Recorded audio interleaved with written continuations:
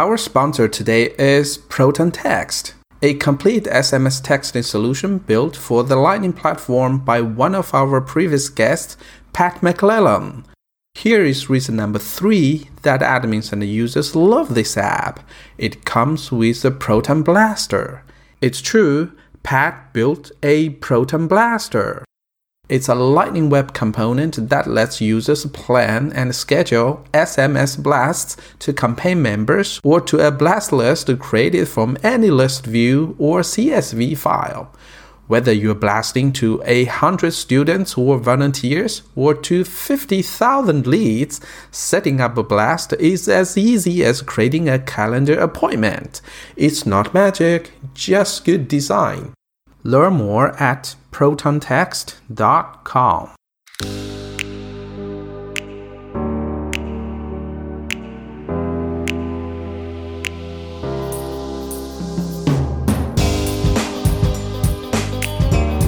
Hello everybody, this is Qi Xiao. This is yet another episode of Salesforce Way podcast.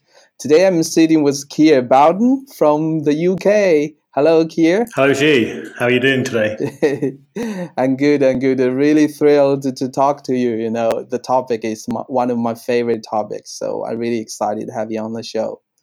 Cool. I'm really excited to be here.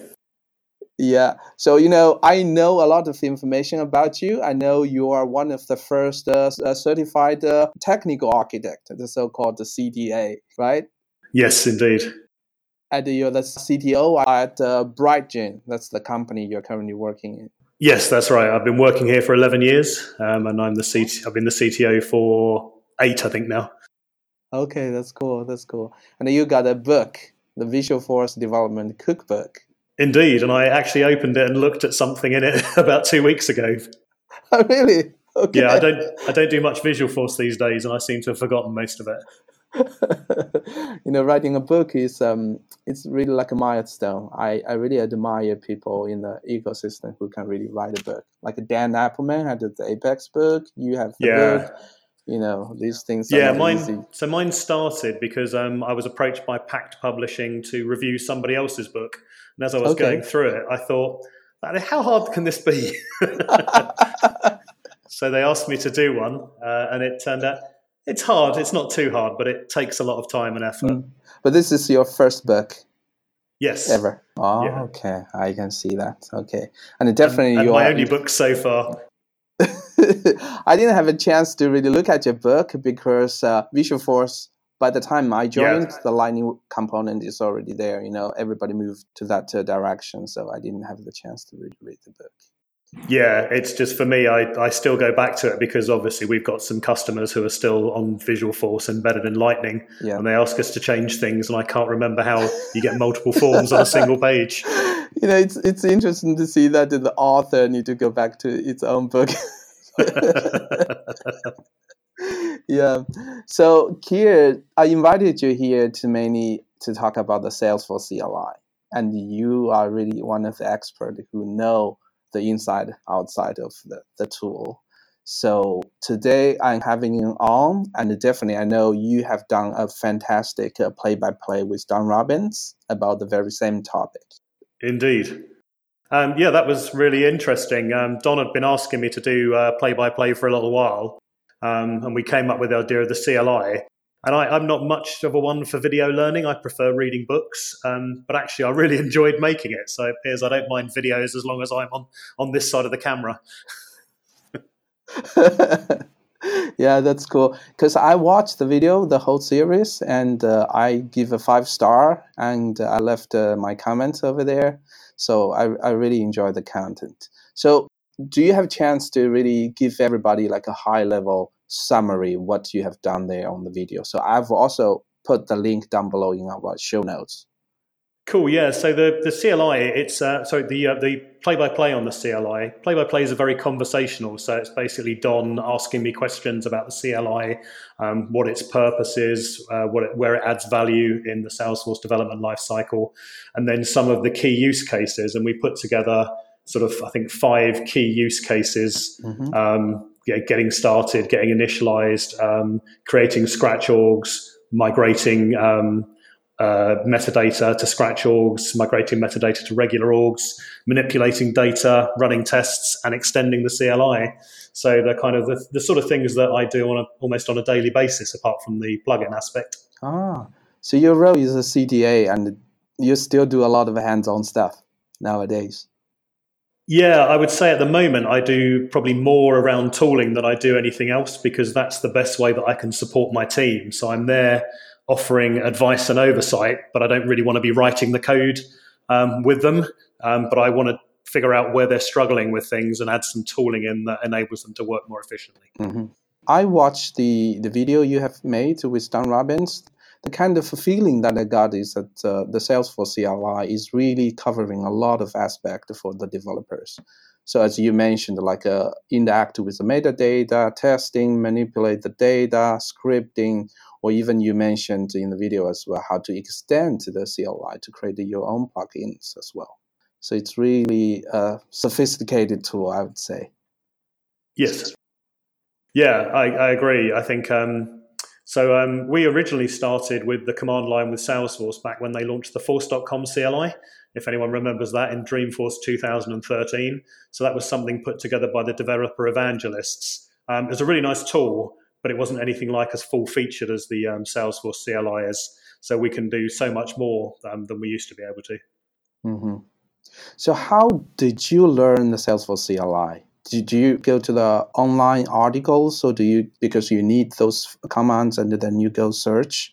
So actually, it was probably slightly different for a lot of people because we were so embedded with the Force.com CLI. We'd built a load of tooling around it for our continuous integration, for our deployment to our various orgs, that mostly what I was looking at, it was evaluating how it compared to the Force.com CLI and whether I could replace all aspects of my tooling. So we have our own command line tool, which wraps the Salesforce CLI, and for a period of time, it wrapped both the Salesforce CLI and the Force.com CLI, and certain commands are only supported in one or the other until we achieved feature parity, and then we could retire the older version.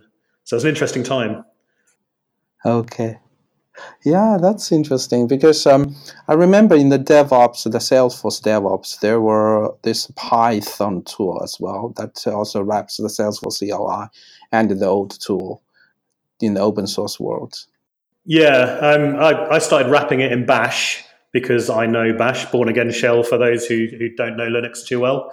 And Bash gets really difficult to use when you're trying to parse JSON. So I went Node.js fairly quickly after that. Okay, I got it. So you mentioned a bit like a history here, because I joined Salesforce not too long ago. By the time I joined, the Salesforce CLI is already launched. So I jumped right into the Salesforce CLI. But before that, what was kind of experience? What did you do? So you're very lucky. So for a period of time, so I predate change sets. So for a period of time, we had really the Force.com migration tool, the Ant wrapper around the metadata API, or an awful lot of deployments used to be done by selecting loads of things in Eclipse and choosing deploy to a particular server. So that was always entertaining. Okay. And the Ant migration tool was a fine piece of work, but it ran from inside Ant. And when you set up Ant, you use XML scripts. So it's quite difficult to do flow control. It's quite difficult to embed a lot of business logic in it. So we did use that, but it was very much a case of we'd run a command to deploy everything, then we'd run another command to do something else. So CI was a bit more difficult. Mm-hmm. So then Dreamforce 2013, the Force.com CLI. So I come from a command line background. I've been doing this for 30 years. And that really spoke to me. That seemed like a way that we could really gain control and add some business logic to it, be able to script things, be able to get some more complicated things going on. So I pretty much jumped straight in, rebuilt our tooling around that.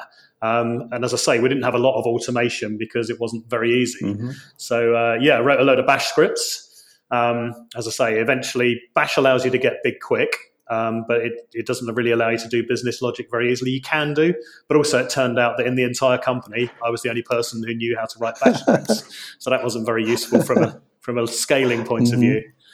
So I rewrote them all in Node, and also wrote that we had loads of disparate scripts when I was using Bash. So we decided that a single command line with subcommands like git or like the Salesforce CLI, like the Force.com CLI, was the way to go. So we effectively built our own that delegates some things it delegates to Git, some things it delegated to the Force.com CLI. And that was really cool. It was an interesting period when it first came out because some things worked, some things didn't work, and it wasn't particularly wide. But it really became very useful over the next probably 3 years we were using it for, 3-4 years, something around that, because Dreamforce, I think 2016 was when Salesforce DX was launched, and we got on the pilot of that. So it was very much a faithful friend. Did have some limitations. Biggest one was that it basically had a single login session. So if you'd scripted 3 Force CLI commands, and then halfway through that script running, you logged into another org, all of those commands then ran on your new org, which was a lovely surprise if you weren't expecting it, especially if you're doing some data manipulation. I remember that. I mean, for my command, just for safety, I always put this -u at the end, just to make sure it goes to a specific org. It doesn't go any surprise at all. Yeah, absolutely. I heard one thing, I think it's a mistake from a lot of developers that I'm talking to, is that they always think, when we talk about Salesforce CLI, they always link it to the unlocked package and the Scratch org. They say, okay, we don't use in our project these new features, so we don't use Salesforce CLI. Yeah. I think there's a lot of not really understanding where it's used, and I guess there's an awful lot of Salesforce information shows it working against Scratch orgs. It certainly works as well as a lot of other tools do against regular orgs. Now you've got the force source deploy and force source retrieve. You can do everything from source format and still hit sandboxes and still hit production if you so desire. It's all generally available. I think where it struggles, the same as pretty much every other tool has struggled in the past, is how you deploy deltas, how you deploy just the changes since your last release. And that's always been the case. The AMP migration tool basically deployed what you told it to, and the CLI will deploy what you tell it to. So you have to tell it the right things. That's difficult. There's a number of solutions out there. We've rolled our own custom solution that is company private, so it's not one I can share with the community, unfortunately. I know people have worked on, there's an SFDX plugin that someone, not an SFDX plugin, a VS Code, I think, extension. They all bring their own level of baggage. Things like document folders and email folders are quite difficult to support. And also, everybody struggles with supporting more than one operating system. So my stuff works on macOS, but it wouldn't work on anything else. And I know somebody else's stuff works on Windows and doesn't work on anything else. So it'd be really nice if Salesforce solved that for us. But I guess if they ever move the source tracking API, so what gives you the push and pull capability in Scratch orgs, if they ever move that to other orgs, then that may solve that problem for us, which would be really cool. Yeah, I think definitely that's one of the things they should do, and in their roadmap, I guess, for the future. Yeah, the difficulty is, I guess, some of these orgs are going to have tens of thousands of components of artifacts in them because they've been around for so long. So I guess it may be unsupportable once the org gets over a certain size. I see. Well, a lot of challenges. When I started working in Salesforce, the metadata was the first thing surprises me. So that's like the abstract middle layer just to support everybody to work on the Salesforce platform. But it also, on the other side, it also introduces challenges for us to talk with the org and migrate the data between orgs. Yeah, and it's not the easiest API to work with as well, because you tend to have to package things up, send it off, receive an ID, then based on that ID, you check the situation, what's going on. So yeah, it's a bit chatty. There's a bit of to and fro. So you end up writing a bit of scripting yourself to actually retrieve that and then manage the polling to see how things are going on. So I think that's one of the biggest challenges I've always found with it, is ideally there'd be a synchronous thing that would just come back and it would all be nice and easy. Good to know I'm not alone, so. And also, Kier, I understand that you have done some customization or kind of extension for the Salesforce CLI, right? You need, for example, you mentioned that your company has your private tool. I understand that's also kind of extensions. So we kind of extend it in two ways. We have scripts that will wrap the CLI, do some stuff before they then make the call to deploy. So that's the way we've extended it in order to be able to figure out the changes between two commit IDs, for example, or between the last time you deployed and what's in your local file system. But we also extend the other way, which is plugins. So this is typically where a good example of the last plugin that I created, or is it an existing plugin that I extended here? Basically, what that will do is that will do under the hood a metadata ABI deployment to disable parallel Apex unit testing. Because we find in a continuous integration environment, because we have a lot of tests with quite a large system, we receive errors that we can't get exclusive access to the account table, for example. So we need to turn off that parallel unit testing, but we weren't able to do that very easily through automated tools. So it was always a manual step. Is this feature supported by the metadata API? It is, yeah. Winter 20, they changed it to the Apex settings. So as we're pretty much in Winter 20 now, so effectively what my plugin does is it generates in a temporary directory an Apex settings metadata file, deploys that to the org, which turns off or turns on depending on what you've asked it to do, parallel Apex unit testing, and then reports back how it got on, etc. So what this means is part of my continuous integration now, I can deploy to a Scratch org, deploy all my code, do any setup I need to do. I can then turn off parallel unit testing, and then I can run all my unit tests and be confident that everything's going to run to completion. That was probably for me, in terms of continuous integration, that was the missing piece, being able to do that. You could do it before, but it was never documented, so I didn't know if it was really supported. So I didn't post anything about it until it seemed like it was coming in Winter 20. So I understand that what you're doing is you try to automate the manual steps. Yes. Right. Yeah, but still there are something that you basically cannot automate at all. Because I'm doing a project, there are a lot of manual steps written in the run book. It's like 100 rows of manual work. I couldn't imagine. I haven't studied yet, but for example, if one day I switch to a Scratch org, I need to study all the lines, what things can be automated, what things cannot. I think that's the way I need to go. Yeah, it's difficult. I mean, Scratch orgs are certainly getting more and more flexible. And we've got org shape now, which is in pilot, which allows you to create a Scratch org based on what another org looks like. You probably would be able to automate everything you needed to do if you used a tool like Selenium. Which I'll be talking about at Dreamforce. Okay. However, what that means is you'll have another bunch of code and another tool that you need to maintain. So whether you'll actually get any benefit out of that versus doing things manually, it's always a trade-off. I find that I do things manually until it becomes a problem, then I automate it. If you start off trying to automate everything from the beginning, you end up maintaining an awful lot of things with an awful lot of moving parts. Yeah. So for small, like a test project, the Scratch org really works well. You don't have any manual steps. But once you have manual steps, then the benefit of like a tear down and spin up a Scratch org instantly for the developers we lose that benefit. Because I don't want to recreate and then do all the manual clicks anymore. Yeah, that I would say there's that, and the other challenge with Scratch orgs is getting appropriately indicative data. If you've got a complex data model, then getting that all set up in such a way that developers can be immediately productive is still a bit of a challenge. Okay. The way I've gone about it is I've just written a bunch of Apex code that inserts all the objects that I need, and that's part of my setup, and then I execute that anonymously. Okay. Because I also heard some open source projects from the people in the ecosystem. They have created some, like a Python script or some tools to do that. Yeah, there's a few things there, but when I looked, so there was something I saw from, I think it was from Salesforce, it might have been from the Dev Evangelists or somewhere in Salesforce. And it did look really nice, but I was then having to do a bunch of configuration about that and a bunch of mappings to tie my data on disk to where it needed to go onto the org, and it looked like I'd have to do maintenance around that, and I decided I can maintain Apex code just as easily as I can those mappings.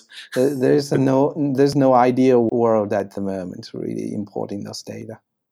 Yeah, that's still the challenge. I mean, they'll get there, but yeah, if you don't have good data, if you have to spend a lot of time setting data up, then you don't gain an awful lot by using Scratch orgs, because you lose it all a few weeks later. Yeah, can agree with you more on this.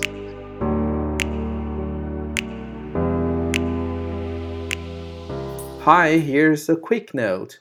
Don't forget to check the show notes of this episode where you can find short video teasers, the guest contact information, the important complementary materials, and my own learning points among many other useful information.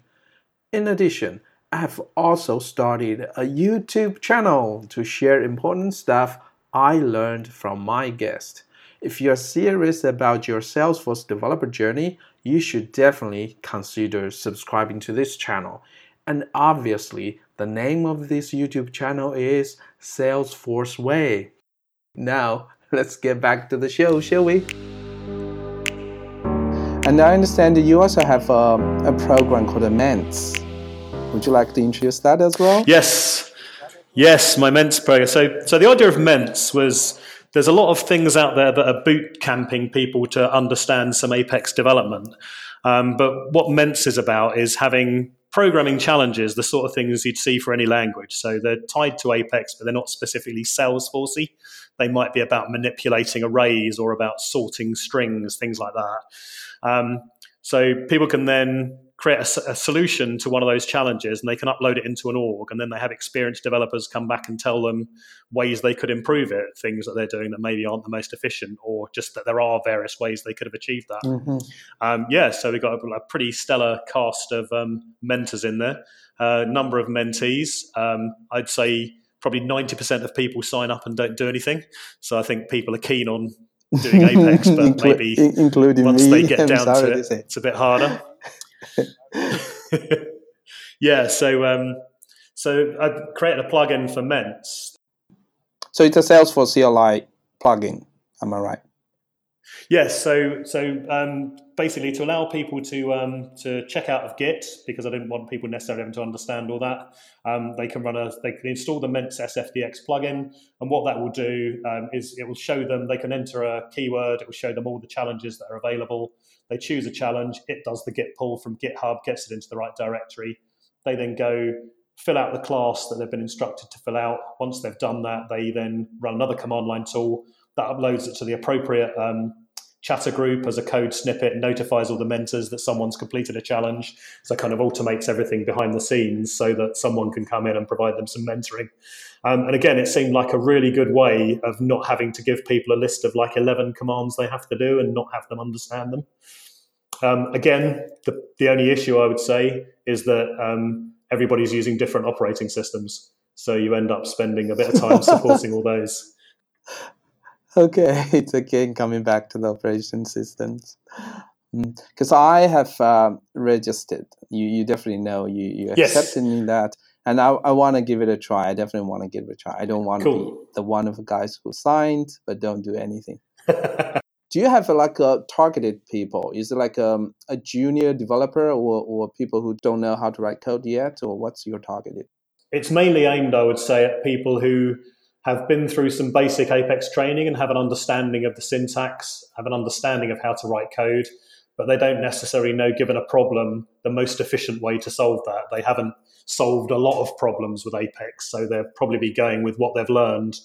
So it's aimed at those so that we can, basically the mentors can go back and explain how things could be done differently, better. And I must admit, I read the mentor feedback as well, and there's some useful nuggets of information in there for everyone, I would say. Okay. Including me. I will definitely give it a try. And I will put your MENTS program link in our show notes. Excellent. Great. Yeah. So you have created multiple plugins for Salesforce CLI. So I haven't had the chance to touch it, but I just want to get an overview, like how powerful this thing is. Can it really do, for example, some malicious actions in your computer? Is it allowed? Absolutely. Okay. Yeah. There's all right. That's the dangerous signal to me. So there's a character on my blog called the Evil Coworker. And whenever I'm blogging about a piece of technology, I often say how the evil coworker may use this to undermine confidence in my abilities within the company. So when you distribute a plugin, when someone installs it, it will say this is unsigned, it hasn't been through any review process. So you really are trusting people to a degree. What I would say is that once you've installed it, because it's all node modules effectively, all the source is really there as long as you know where to go looking for it. So it's a bit like Chrome extensions. The thing to do is to go and look at the source and just confirm for yourself it's not doing anything nefarious. Okay, good to know.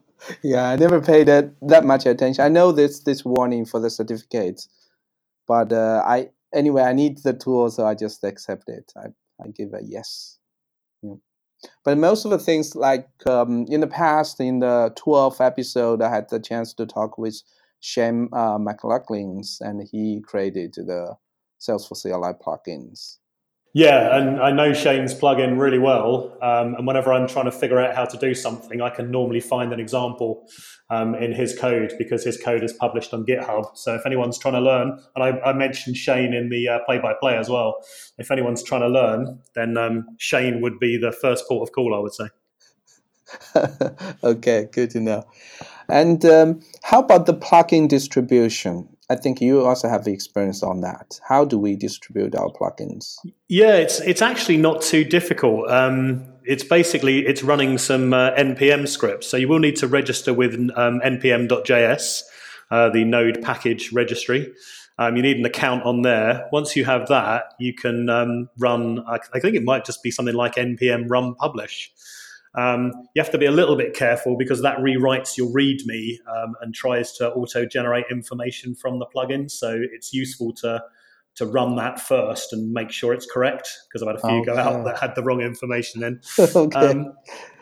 But once it's installed there, or once it's available there, once it's published live, and if you look at mine, if you search for Ments or for BBS FDX on NPM, you'll see some examples there. You can just, at the SFDX Salesforce CLI, you can just run SFDX plugins :install, then the name of the package on Node, and that will install. It'll give you a message to say that it's unsigned in my case, because I don't bother signing any of it because it's mostly for my use. And then you can install it and then it's good to go. So for distributing my plugins internally to the rest of the company, I've created an organization and I publish the plugin up there and everybody just installs it. It's very cool. It's very simple. You don't really have to care about what's happening. So you can restrict the plugin availability to your internal people in the company? So you can. That would be a paid organization. I've just gone with an organization and I push, because there's nothing in there that's company sensitive. It's all just code that I've usually written myself as a community thing, and then I decided it would be useful within BrightGen, so I pull it in. Mm-hmm.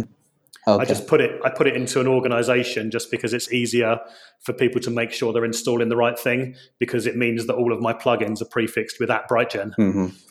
So it's very clear. I got it.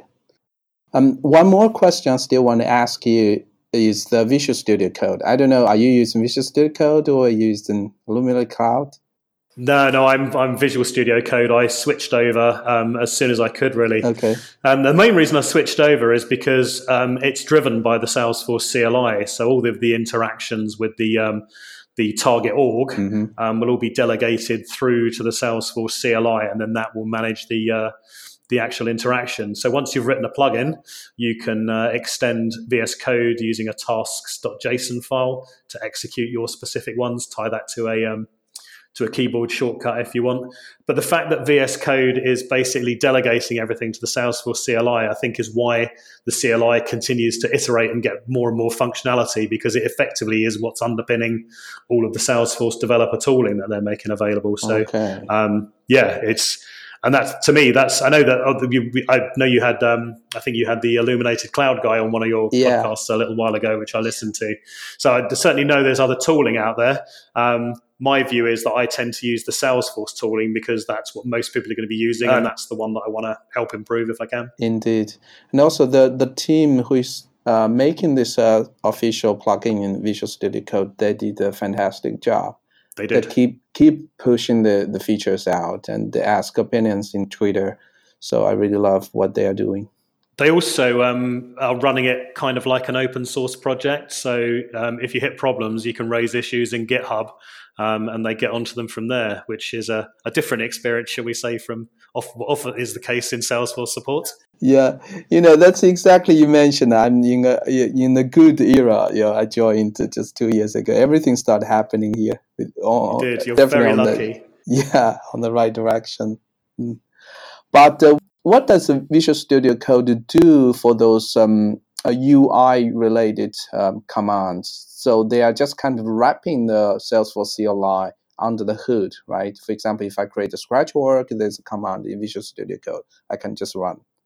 Absolutely. So they'll expose the Visual Studio command with typically a number of parameters. So you'll have found that if you do create a new scratch org, then it'll ask you some questions. As your response to those will change how it actually executes. And again, that's surprisingly easy to do using a task.json file. We've got a script that creates a scratch org and then does more. It installs a load of data, it assigns some permission sets, it runs unit tests. So it needs some additional information. And through just a simple tasks configuration file, as long as it knows where to find that script that wraps the plugin, we tell it what parameters we want to catch, and it then goes through that questioning process with the developer. So it's really cool. Really cool. You can extend it and not just through SFDX plugins. But that's a Visual Studio Code feature rather than... Yeah. Okay. Absolutely. I got it. Very cool. Yeah, a lot of things I still need to learn. I mean, Visual Studio Code is a monster now. There's so many features. Yeah. Yeah. I went and looked at some of the source code on the Microsoft GitHub site, and wow, yeah, there is a lot there. Yeah, it's multiple years. So how about the things that you think can be improved still in Salesforce CLI that you expect it's coming maybe in the future to help you, facilitate you as well? Yeah, so I think the data aspect of things, it would be, and I understand how that's really difficult when you've got a complex tree of data. People are probably going to have to do something to indicate how they relate to each other. Otherwise, there's a huge amount of work going on the CLI team. I think what would be really nice is if there is a way for it to figure out what has changed between what's in the org and what's on your local file system. So it could be through the source tracking API, the same as Scratch orgs, where it keeps track of everything locally and remotely. The way I tend to do it is I just capture a timestamp of when I last deployed from that directory to the org, and I just figure out what files have changed in that time and build up my own package.xml based on that. Oh. I know there's various ways of doing it. It'd be quite nice, I think, if there was one that got standardized on that we all used rather than the fragmented approach that we currently have. Okay. But by the same, and the other thing that I'd still really like is which they have alluded to, and I know it's on the roadmap, is the ability to hook into their commands. So basically to say with a deployment, I want to run my plugin command before you do a deploy, and then I want to run this other plugin command depending on the outcome of that deploy. So I want to hook in, but not having to wrap it, not having to effectively run their deploy command and then run some additional commands myself. I'd like mine to go in there and be part of the same transaction. Kind of like a trigger framework here. Yeah, and the Oak Cliff CLI that it's based on does support that, but it's not fully exposed to us at the moment. And it's one of those things where I could start doing some stuff, but then I don't want to in case it all changes underneath me. I get it. All right. Thanks, Keir. I think it's a time for us to round up our session. So do you still have more stuff you still want to share with the listeners? Let me think for a moment. Let me just... First of all, you have the Dreamforce talk coming. I didn't know that.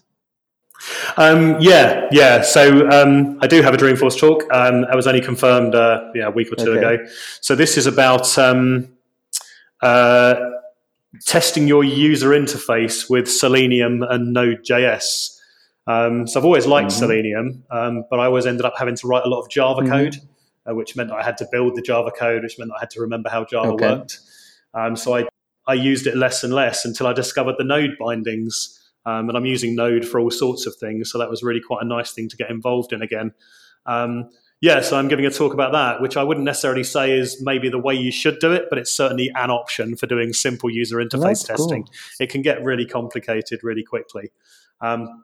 But yeah, I have that. The other thing I'd say when people are thinking about Salesforce CLI plugins is it's very easy to get caught in the view that this must interact with a Salesforce server in some way, shape, or form. It must be updating data. It must be deploying something. But actually, it's just a really nice way of deploying functionality to your users or to your developers if they're all using the Salesforce CLI. It's a really nice way of dropping in something that they all need without having to worry too much about setup. So I've got some stuff that allows us to access documentation. I've got another one that can generate a set of initial files for an offline mobile application. So nothing necessarily to do with Salesforce. It's just a really nice way without having to distribute scripts and get people to have other things set up. If you can run as an SFDX plugin, it will run on their machine. Okay, good to hear. Good to hear. All right, thanks a lot, Keir. It was great chatting with you today. Thank you, Xu. It's great to talk to you. See you later, Keir.